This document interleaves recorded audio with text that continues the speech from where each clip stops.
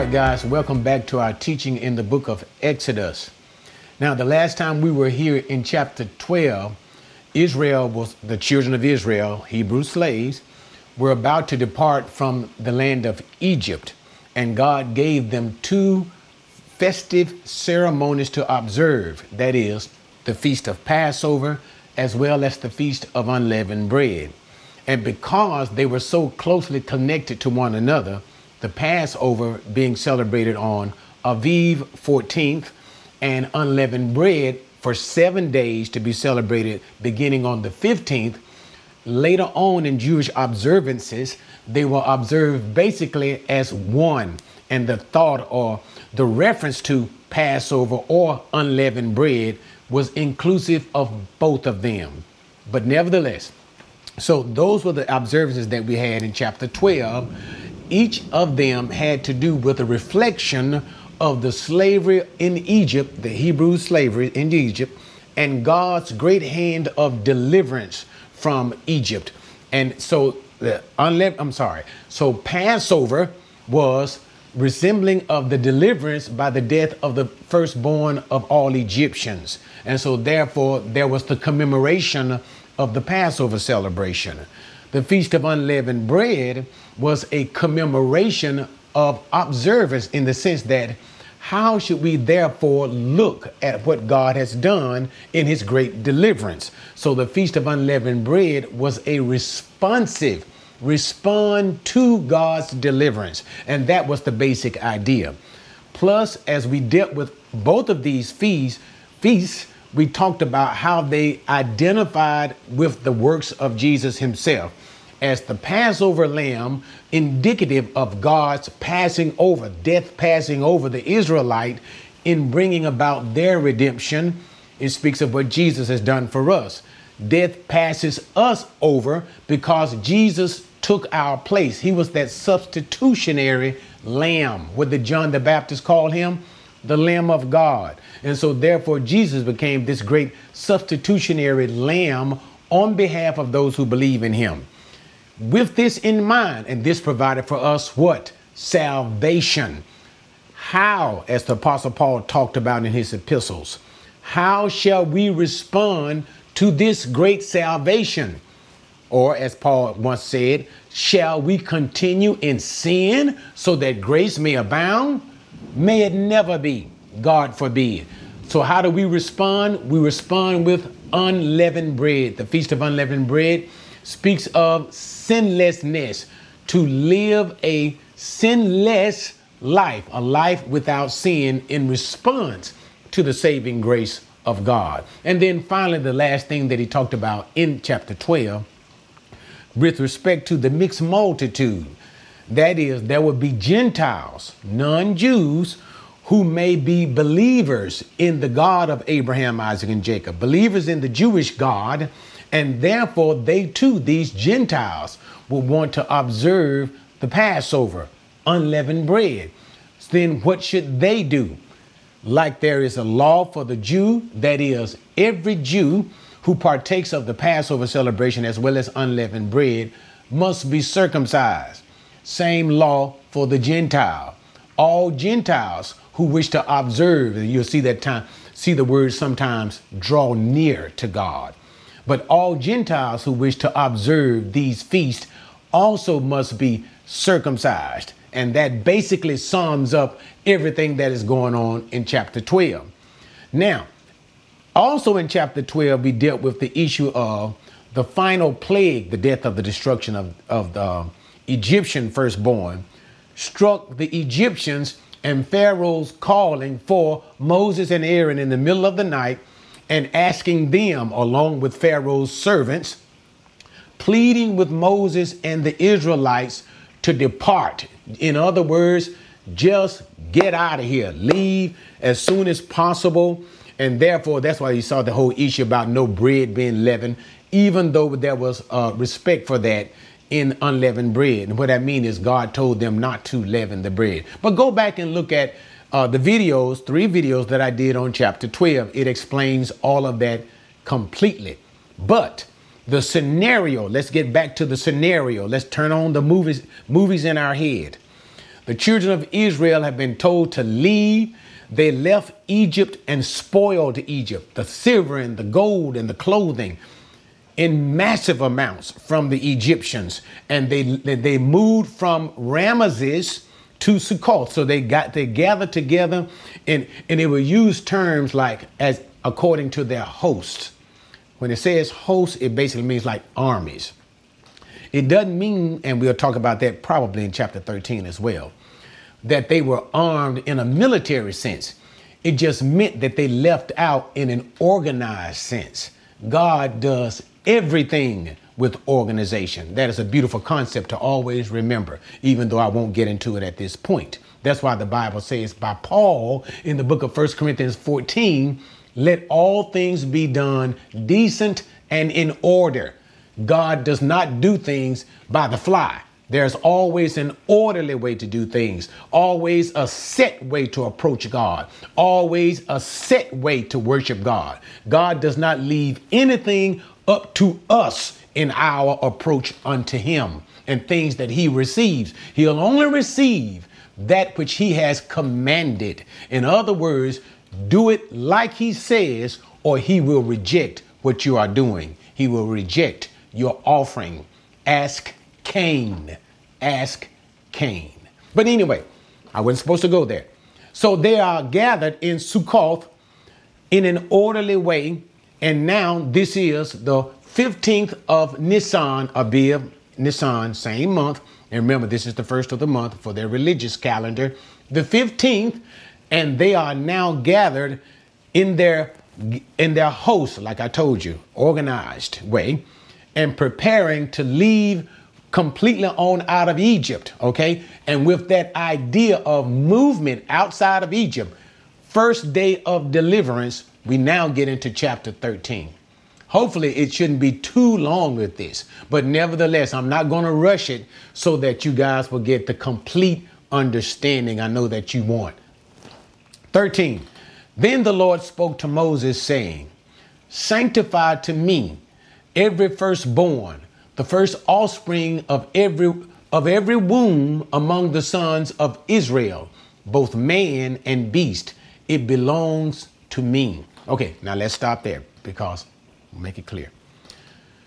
Here, what God is saying to Moses again, this is in response to the deliverance from Egypt. So remember what I told you about Passover. Passover is the central feast. It is the central ordinance that God has given for them to observe. And it is from the Passover that it forms the foundation for the observance of the rest of the ordinance. It's the principal one, the most important one. Whenever we finally get into the book of Leviticus, that is in chapter 23, we'll see the remainder of these ordinances, 7 ordinances that God will give, but the Passover becomes principle from the which the rest of them will stem from. There will be a relationship because without the deliverance from Egypt, you have nothing. Without their deliverance from Egypt, they are still enslaved. So this speaks of the great deliverance. Okay, but nevertheless, verse number 2, God tells Moses to give a special observance, that is, sanctify to him the firstborn. And this is the firstborn son. From the womb of every Jewish woman is to be set apart for a service to God. Now, I'll talk about that in a minute, but let me do this part first. Once again, this observation is over against the Passover, because notice what happened in the Passover.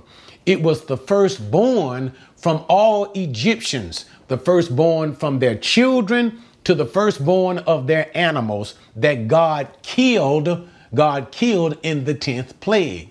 So in a remembrance of these things, okay, so where the Egyptians received death, the Israelites receive life. And so therefore, God is commanding a commemoration of this. Israel, respond to God's giving of life to you by you giving back that to service to him. So therefore, God commanded that the firstborn, and we'll see later on, that it was the firstborn of humans as well as the firstborn of animals that are to be given unto the Lord. And that's what he means by the term to sanctify. So let me talk about that. To sanctify simply means by principle. The principal understanding of sanctification simply means to be set apart for service to God. That's the idea. Set apart for service unto God. Now, so he is commanding that the firstborn son, this is not the daughters now, only the firstborn son could be set apart in this manner, is to be set apart for some type of religious service to God. So now later on, we're going to find out that's going to be in the book of Numbers, I think chapter 3 or 4. But later on, instead of the firstborn son from every family being set apart for service to God, God is going to command that the tribe of the Levites, remember, Jacob had 12 sons. Remember, Jacob had 12 sons. Levi was the third son of Jacob. The descendants of Levi, remember, Moses was a descendant of a part of the family of Levi, okay? From the descendants of Levi, that whole tribe will be taken by God to give spiritual service on behalf of the rest of the tribes. OK, so the remaining 11 tribes will be represented by the tribe of Levi, and the Levites will perform the service at the tabernacle and the service later on in the temple. So they will be it will be from the Levites to give priestly service. And when I say priestly service, that is simply to serve the tabernacle or the temple, and from of the Levites, who will be the family of Aaron. Remember, it is Aaron. I know I'm probably giving too much information, but bear with me. But Aaron, Moses' brother, who is also from the tribe of Levite, from Aaron's particular line will come the priests, and they will give particular service. So the general service to the tabernacle and later on the temple will come from the entire tribe of Levi. But particular service, even from those Levites, will come a unique family from the family of Aaron, and they will be the priests of the priests within the family of Levites. Okay, so Levites, then from the Levites, the priests, and even so from the priestly family will be one, the high priest, and the priest will be able, I guess since I've opened the door, I'll tell you, the priests will have the ability to come into the holy place where you have the showbread and the candelabra, the candelabra that they have to light, and the altar of incense, and they will do the service there. They will attend to the functions of those particular things in the holy place. But the high priest alone will be able to go into the most holy place, or sometimes you hear people call it the Holy of Holies. And he'll only be able to go there once a year, and that is to offer blood for repentance for himself as well as for the nation. Okay, enough of that. But at this point, let's go back to the commentary of the text. At this point, God is telling Moses to take the firstborn son from each family. And this is what is understood by Jewish tradition, that the firstborn son, and that's why I told you about the tribe of Levites. That's why I told you about that. The firstborn son of the family performs some kind of priestly service. Okay, so that's what God is saying to Moses. Sanctify to me the firstborn, because this firstborn son, like the Levites would do later on, right now, in some capacity, will perform some sort of a priestly service on behalf of the family, because we're going to find out later on, it's going to be about a year later until the tabernacle, the first structure for worship, for congregational worship. It's going to be about a year before the tabernacle itself is constructed. So in some sense, the firstborn son will be performing a priestly service on behalf of each his own family. And that's what's going on here. And since it's going to be from every beast as well, the animal, that simply means God is commanding. Remember, like the firstborn of Egypt died and the firstborn cattle of Egypt died. God is commanding remembrance in a commemoration of this same event, that the firstborn cattle of Israel. And this is to be sanctified. And what he means by sanctified, like the male, a sacrificial service unto God. The animal will be sacrificed unto God. And that's the idea. Okay. Verse number 3. Moses said to the people, remember this day in which you went out from Egypt, from the house of slavery, for by a powerful hand the Lord brought you out from this place, and nothing leavened shall be eaten. On this day is the month Abib, and you are about to go forth.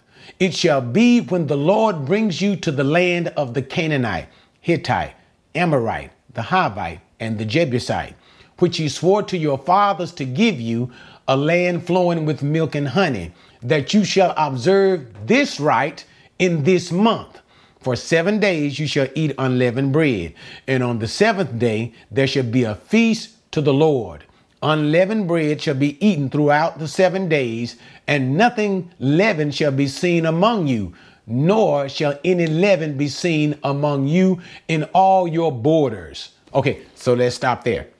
Now, all he is basically doing is rehashing once again what he talked about in a sense of the Feast of Unleavened Bread. Remember we said how Passover and unleavened bread closely connected and basically observed in a singularity. Okay, so Moses is simply saying to the people to commemorate that day. And we know that those days were commemorated how?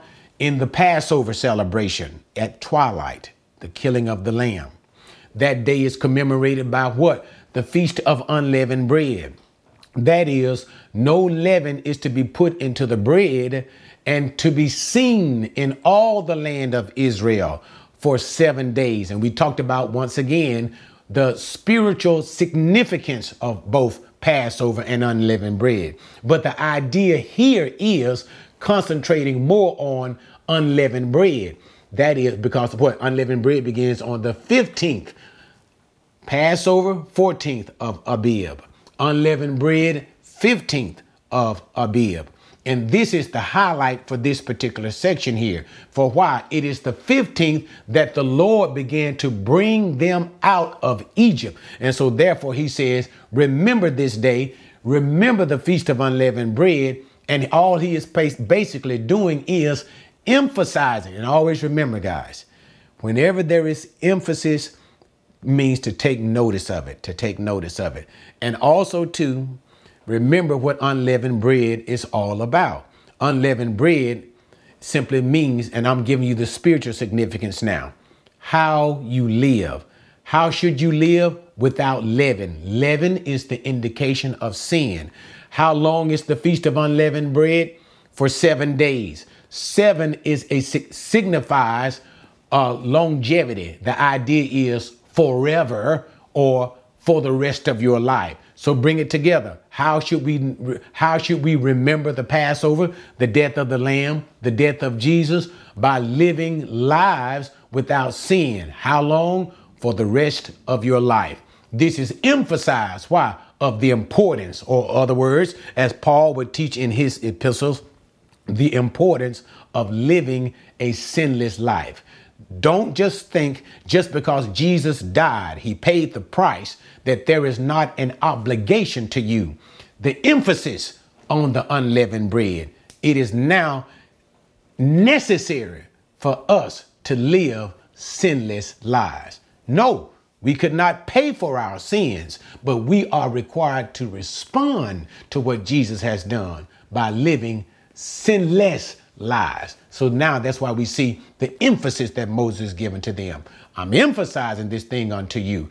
Don't let any bread be nowhere found in your land. Okay, so, and let me continue with the commentary. So as he was dealing with verse number 5, and he was emphasizing that once they got into the land of promise, and he talks about the land of the Canaanites, the Hittites, Amorites, these are basically the Canaanite nations that are already in the land of promise that God will give to them once they get into the promised land, to remember to observe this ritual, Passover, unleavened bread, perpetually, to always on a yearly basis to observe this ritual, and is to be observed in the month that God has set aside, the month of Abib, also called Nisan. Okay.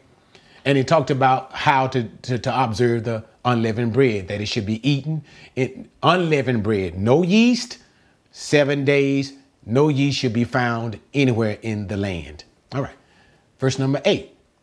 You shall tell your son on that day, saying, it is because of what the Lord did for me when I came out of Egypt, and it shall serve as a sign to you on your hand, and as a reminder on your forehead, that the law of the Lord may be in your mouth.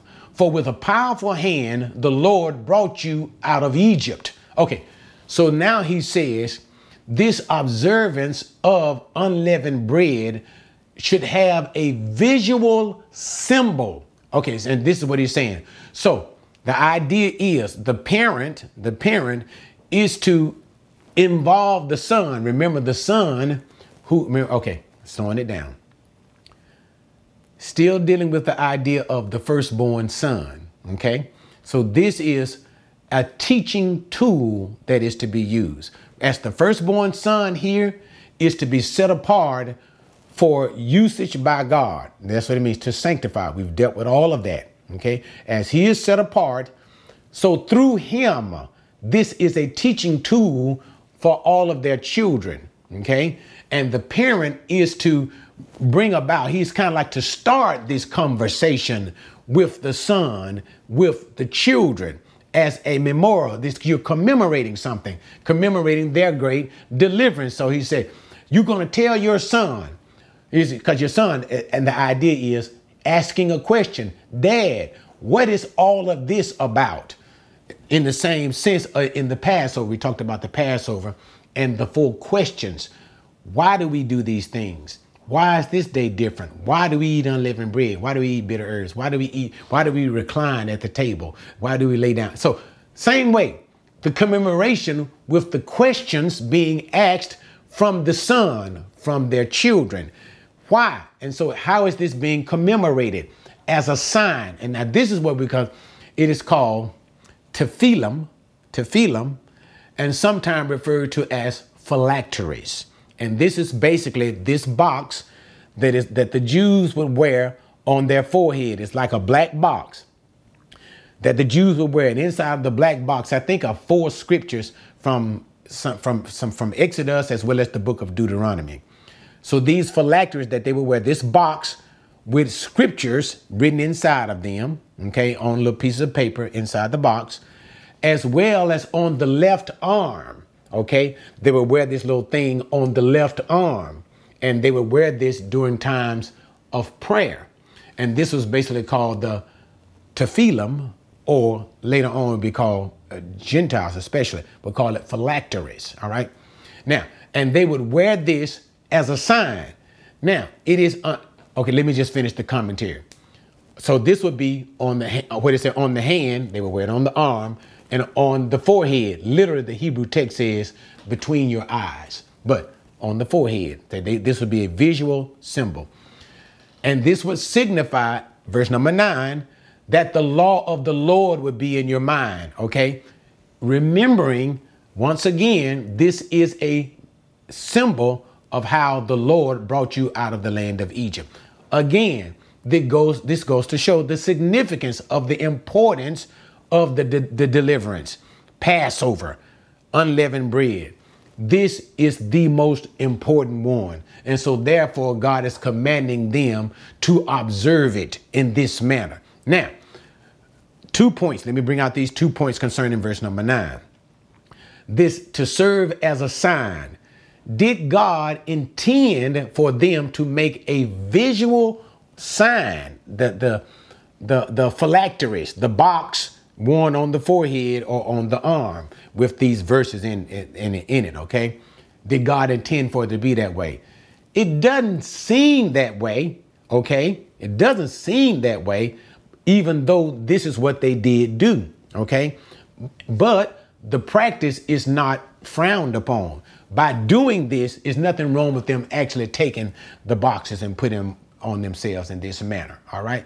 The only issue you'll have when you get to the New Testament, you'll see Jesus speaking to the Pharisees, the religious leaders of his time, about them wearing it. And Jesus spoke negatively of it because they wore it so big. And the reason why they wore it so big is because they were trying to get the attention of other people, because it was a self-righteous act of these religious leaders, so that people can look at the box and not a little small box, big old box sitting on the head or whatever. And people will begin to think, oh, he is really deep. He's really religious. And so all of this has come to draw the praise of men. And Jesus truly frowned on that people did not care for the praises that come from God, but they cared about the praises that came from men. So it was basically an act of self-righteousness and aggrandizement in that sense. So Jesus frowned not on the box itself, but that they made it so big, trying to get the attention of other people to make them think that they were so religious. Okay, so that was the issue with that. Now, second thing concerning this phylactery, tefillum, that the law of the Lord may be in your mouth. Now, what is interesting here is, notice we are in Exodus chapter 13 right now. So the law of Moses in totality has not been given. So this assumes all of God's law that God speaks now and God will later on speak. So let me make it clear. Create these phylacteries, okay, so that the law of the Lord will be in your mouth. The law that you have now, that is that which God has commanded you at this point, keep that in your mouth, as well as that which God will command you later in totality. So it seems to assume that there is a commandment of God that they have already, as well as the commandment of God that God will give them. That is the complete law of Moses, all 613 commandments. So by the time you get to the end of Deuteronomy, the death of Moses, that will be the full Torah, the first 5 books of the law that God will give you to keep and to remember and observe. And therefore you will find in these so-called phylacteries, it will be from the law of Moses that they will inscribe these scripts. Because remember, part of the thing will come from Exodus. That will be from text of scripture, will be from Exodus. The greater majority will come from the book of Deuteronomy. At this time, Deuteronomy is not even given. So it assumes a law that you already have and the law that you will have later on in totality. Okay, so let me go on because I don't want to babble, but I do want you to understand those intricacies that are involved. Because when you say the law at this particular point hadn't been completely given yet. Okay, so these will be devices that, when I say devices, things that God will command for them to do that will help them to remember. Later on, you'll see God giving other devices like the seat.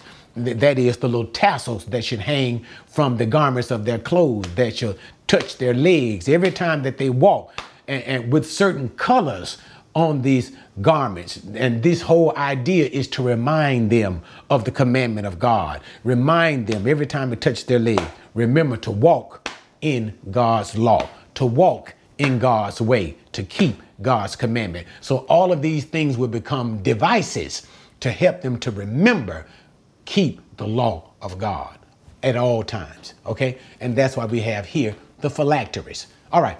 This is getting too long, so let me move on. Verse number 10. Therefore you shall keep this ordinance at its appointed time from year to year. Now, when the Lord brings you to the land of the Canaanite, as he swore to you and to your fathers, and gives it to you, you shall devote to the Lord the first offspring of every womb, and the first offspring of every beast that you own. The males belong to the Lord. But every first offspring of a donkey you shall redeem with a lamb. But if you do not redeem it, then you shall break its neck, and every firstborn of man among your sons, you shall redeem it. Okay, so this part is easy. All Moses is doing is emphasizing and giving clarity concerning this firstborn that is to be offered up unto the Lord. And so he simply says, so once you come into the land of the Canaanites, you're going to devote to the Lord. And I like that. You see, in verse number 12, let me slow it down. I try not to make it too long, guys. That's why I kind of start talking fast. But verse number 12, you shall devote. That word devote in Hebrew actually is basically the word Passover. It's the word avar, which means to pass over. So as he's talking about giving the firstborn son and the firstborn animal to God, you can clearly see that it is tied over to the Passover event that they celebrated in Egypt. It's directly tied to it because the word he uses is Passover. So as God passed over the Israelites home, but he killed the firstborn of Egypt, so you pass over your firstborn son and you pass over your firstborn of your animals to God. You devote them to God. And that's all he's pretty much saying here. The first that opens the womb, males only. That's what verse number 12 says. So that's why it's not the females. Only the males can be. The firstborn male is to be devoted unto God. And then he says concerning the donkey, the reason because most animals within the Jewish care would be mostly clean animals, okay? Except for the donkey. You would work with the donkeys. You would ride on the donkeys.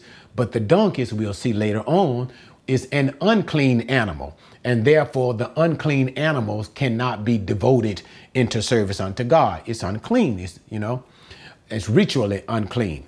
And so therefore, there needs to be a substitute for the donkey. And that's what he's talking about in verse number 13. So no donkey, but what you'll do is you will substitute, redeem the donkey. You're going to redeem it by substituting it with a lamb or a goat. So you give a lamb or a goat in place of the donkey. But if a person is not willing to redeem the donkey by giving the best, you want to give your best lamb or your best goat unto God, then which will be a sacrifice. That's what it'll be, right? A sacrifice to God. If they don't want to redeem it with the best of your lamb or goat, break the donkey's neck. Okay, and the idea behind that is this. Remember, firstborn son, firstborn animal to be sanctified, set apart to service to God. That's the idea, service to God. The animal is to be given as a sacrifice unto God. If a person does not want to give up the donkey, because remember, the donkey is a work animal. That's what I'm trying to say. It's a work animal. And they say, okay, I want to keep my donkey. I want to, so I can ride on it or work on it or whatever. Okay. Okay, fine. You give the lamb or goat. You give them your best. Okay. Say, for instance, you're not willing to do that. Then you take the donkey and break his neck. You kill the donkey. And what God is simply saying is this. If you are unwilling to give it in service to God, you are not to receive service from it either. So either give it in service to God or it will give no service at all. Okay, once again, reflecting on the Passover. It is very significant in the sight of God. And if you don't give it, then it should die. All right. But let me move on. 14. And it shall be when your son asks you in time to come, saying, what is this? Then you shall say to him, with a powerful hand, the Lord brought us out of Egypt from the house of slavery. It came about when Pharaoh was stubborn about letting us go that the Lord killed every firstborn in the land of Egypt, both the firstborn of man, the firstborn of beast. Therefore, I sacrifice, see it now? I sacrifice to the Lord the males, the first offspring of every womb, but every firstborn of my sons I redeem. Okay, we'll talk about that. So it shall serve as a sign on your hand and as phylacteries on your forehead. So with powerful hand, the Lord brought us out of Egypt. Okay, so again, the picture once again, theater in your mind. The child looking at the on the arm, that box on the head, the box. What does all of this mean? It gives opportunity of the father to say that, and this phylacteries is only worn by the males, only worn by the males. Forehead, left arm. It gives opportunity for the child to look and say, why are you doing these things?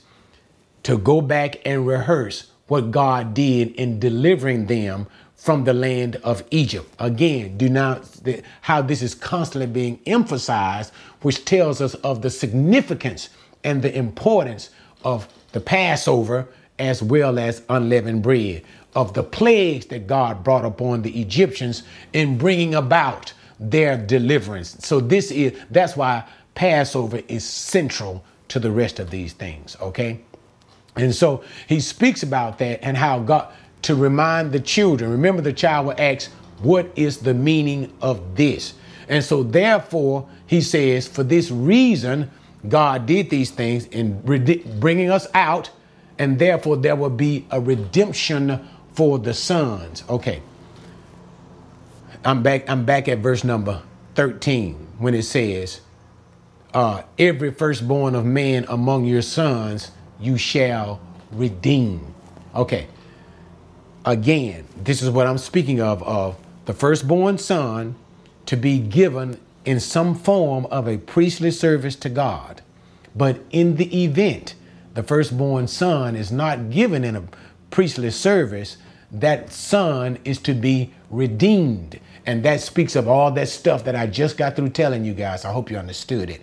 In the book of Numbers, how the son can be redeemed with a payment of a price, the 5 shekels of silver. Okay. And that speaks of the redeeming. But all other, that's the sense that he is given of the firstborn son been set aside in some sense of a priestly service for the family. This is temporary until the tabernacle is set up, until the tribe of Levites are taken by God as a whole, and they will give this service unto God. But in the meantime, the firstborn son is to serve in some sense of a priestly, performing priestly duties. Okay. I hope I made that clear. Now let's finish this chapter. Verse 17. Now, when Pharaoh had let the people go, God did not lead them by the way of the land of the Philistines, even though it was near. For God said the people might change their minds when they see war and return to Egypt. Hence, God led the people around by the way of the wilderness to the Red Sea. And the sons of Israel went up in martial array from the land of Egypt. Moses took the bones of Joseph with him, for he had made the sons of Israel solemnly swear, saying, God will surely take care of you, and you shall carry my bones from here with you. Okay, so let me deal with that point. So now, as they were coming out from Sukkoth, remember they started in the city of Ramses, ended up in Sukkoth. So now as they are journeying from Sukkoth on their way to the promised land, all this is saying to us is God did not lead them by the shortest way into, remember, they're going to Mount Sinai. That's where they're going. So God did not lead them to the shortest route, but God led them in a sort of a circular pattern. He circled around a particular route and through the land of the Philistines. Okay. And the reason why God did that is he avoided the road of the Egyptian king. Okay. It was on this road that the kings of Egypt would have fortified cities along the way and the garrisons, the little place where you have military soldiers along the way. Okay. This would have been the shorter route, but they would have come in contact with Egyptian military, with Egyptian soldiers. And so God said, if the people saw these Egyptian soldiers, they would become afraid in having some sort of a clash with the Egyptian soldiers. And if they did that, they would say, no, and we're not going to try to fight with the Egyptians because we are not prepared for war. And they would just simply turn around and go straight back to Egypt. So God avoided having anything to do, the people, with these Egyptians garrisons or fortified cities. So he led them a long way around towards, I think it's a easterly direction, I believe it is. But it was the Red Sea. Now here we say the Red Sea, literally the Sea of Reeds. So God led them around in a sort of a circular pattern to avoid seeing the Egyptian military. And that's all that's going on here. And also, we know that in Genesis chapter 50, Joseph had told them that God would surely come back and bring the people into the land of promise. And therefore, he made the sons of Israel take a vow to take his bones and bury his bones back in the land of promise. And Joseph was, but I think it's in Joshua, 24 or something like that, where they took the bones of Joseph and buried Joseph's bone in his inheritance in Shechem. Okay. All right. And so they also took with them the bones of Joseph. Now, an additional comment in Acts chapter 7, I believe it was, Stephen also told us that not only was the bones of Joseph taken, but Stephen implied strongly in a statement that the bones of the rest of the sons of Israel were taken and buried into the lands of Canaan. And I don't want to get into that, but I think it's Acts chapter 7, verses 15 and 16. I think it's verse 16 where he uses the plural pronoun, and they took their bones, which means that not only the bones of Joseph, but also the bones of the other sons of Jacob were taken as well. But here explicitly it talks about the bones of Joseph were taken from Egypt into the along with them on the journey and buried in the land of Canaan. Okay, let's close it. Then verse number 20, they set out from Sukkoth. Remember, that's what I told you that they were encamped in Etham on the edge of the wilderness. The Lord was going before them in a pillar of cloud by day to lead them on the way, and in a pillar of fire by night to give them light, that they might travel by day and by night. He did not take away the pillar of cloud by day, nor the pillar of fire by night from before the people. Okay, so now as we close this chapter, we talk about the continual presence of the Lord. Now, it's been long, I know, and I don't want to preach. I don't, but this is important to remember. All right. Here's why I wanted to preach.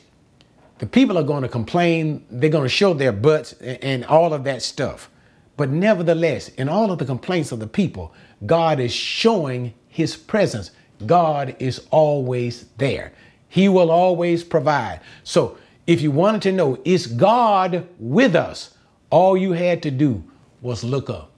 And there you will see a visible manifestation of the presence of God.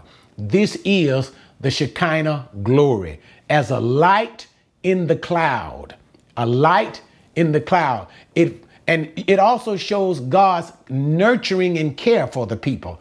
The light in the cloud would provide coolness from the heat in the wilderness.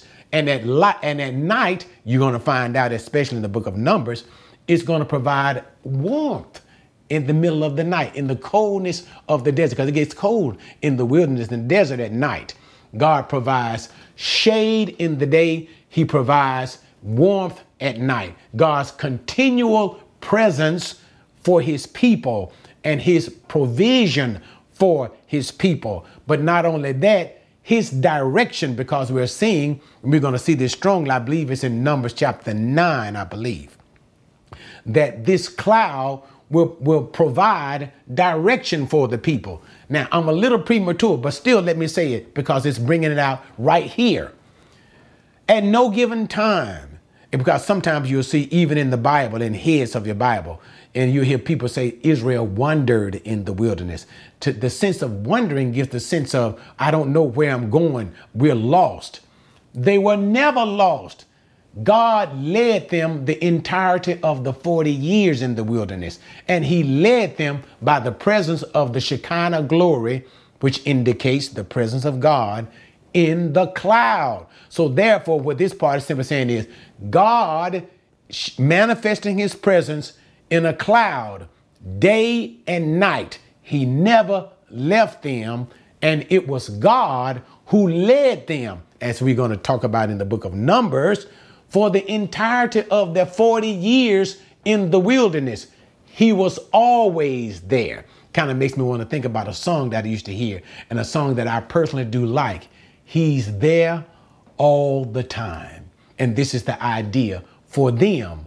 God is there for them, leading them out all the while, all the time. Okay. All right. That's enough with chapter 13. I hope you guys understood some of the points that I was bringing about with the substitution of the firstborn. And I know it can get kind of thick when you start talking about those priestly functions of certain things, especially before you get to them in the book of Numbers and Leviticus. And that's why I wanted to touch on it, even though we are far from Leviticus and Numbers at this time. But I hope you understood it. But anyway, guys, thanks for joining me on that.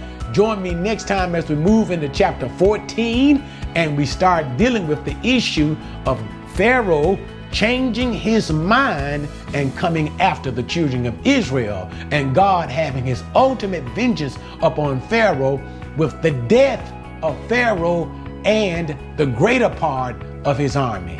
See you there.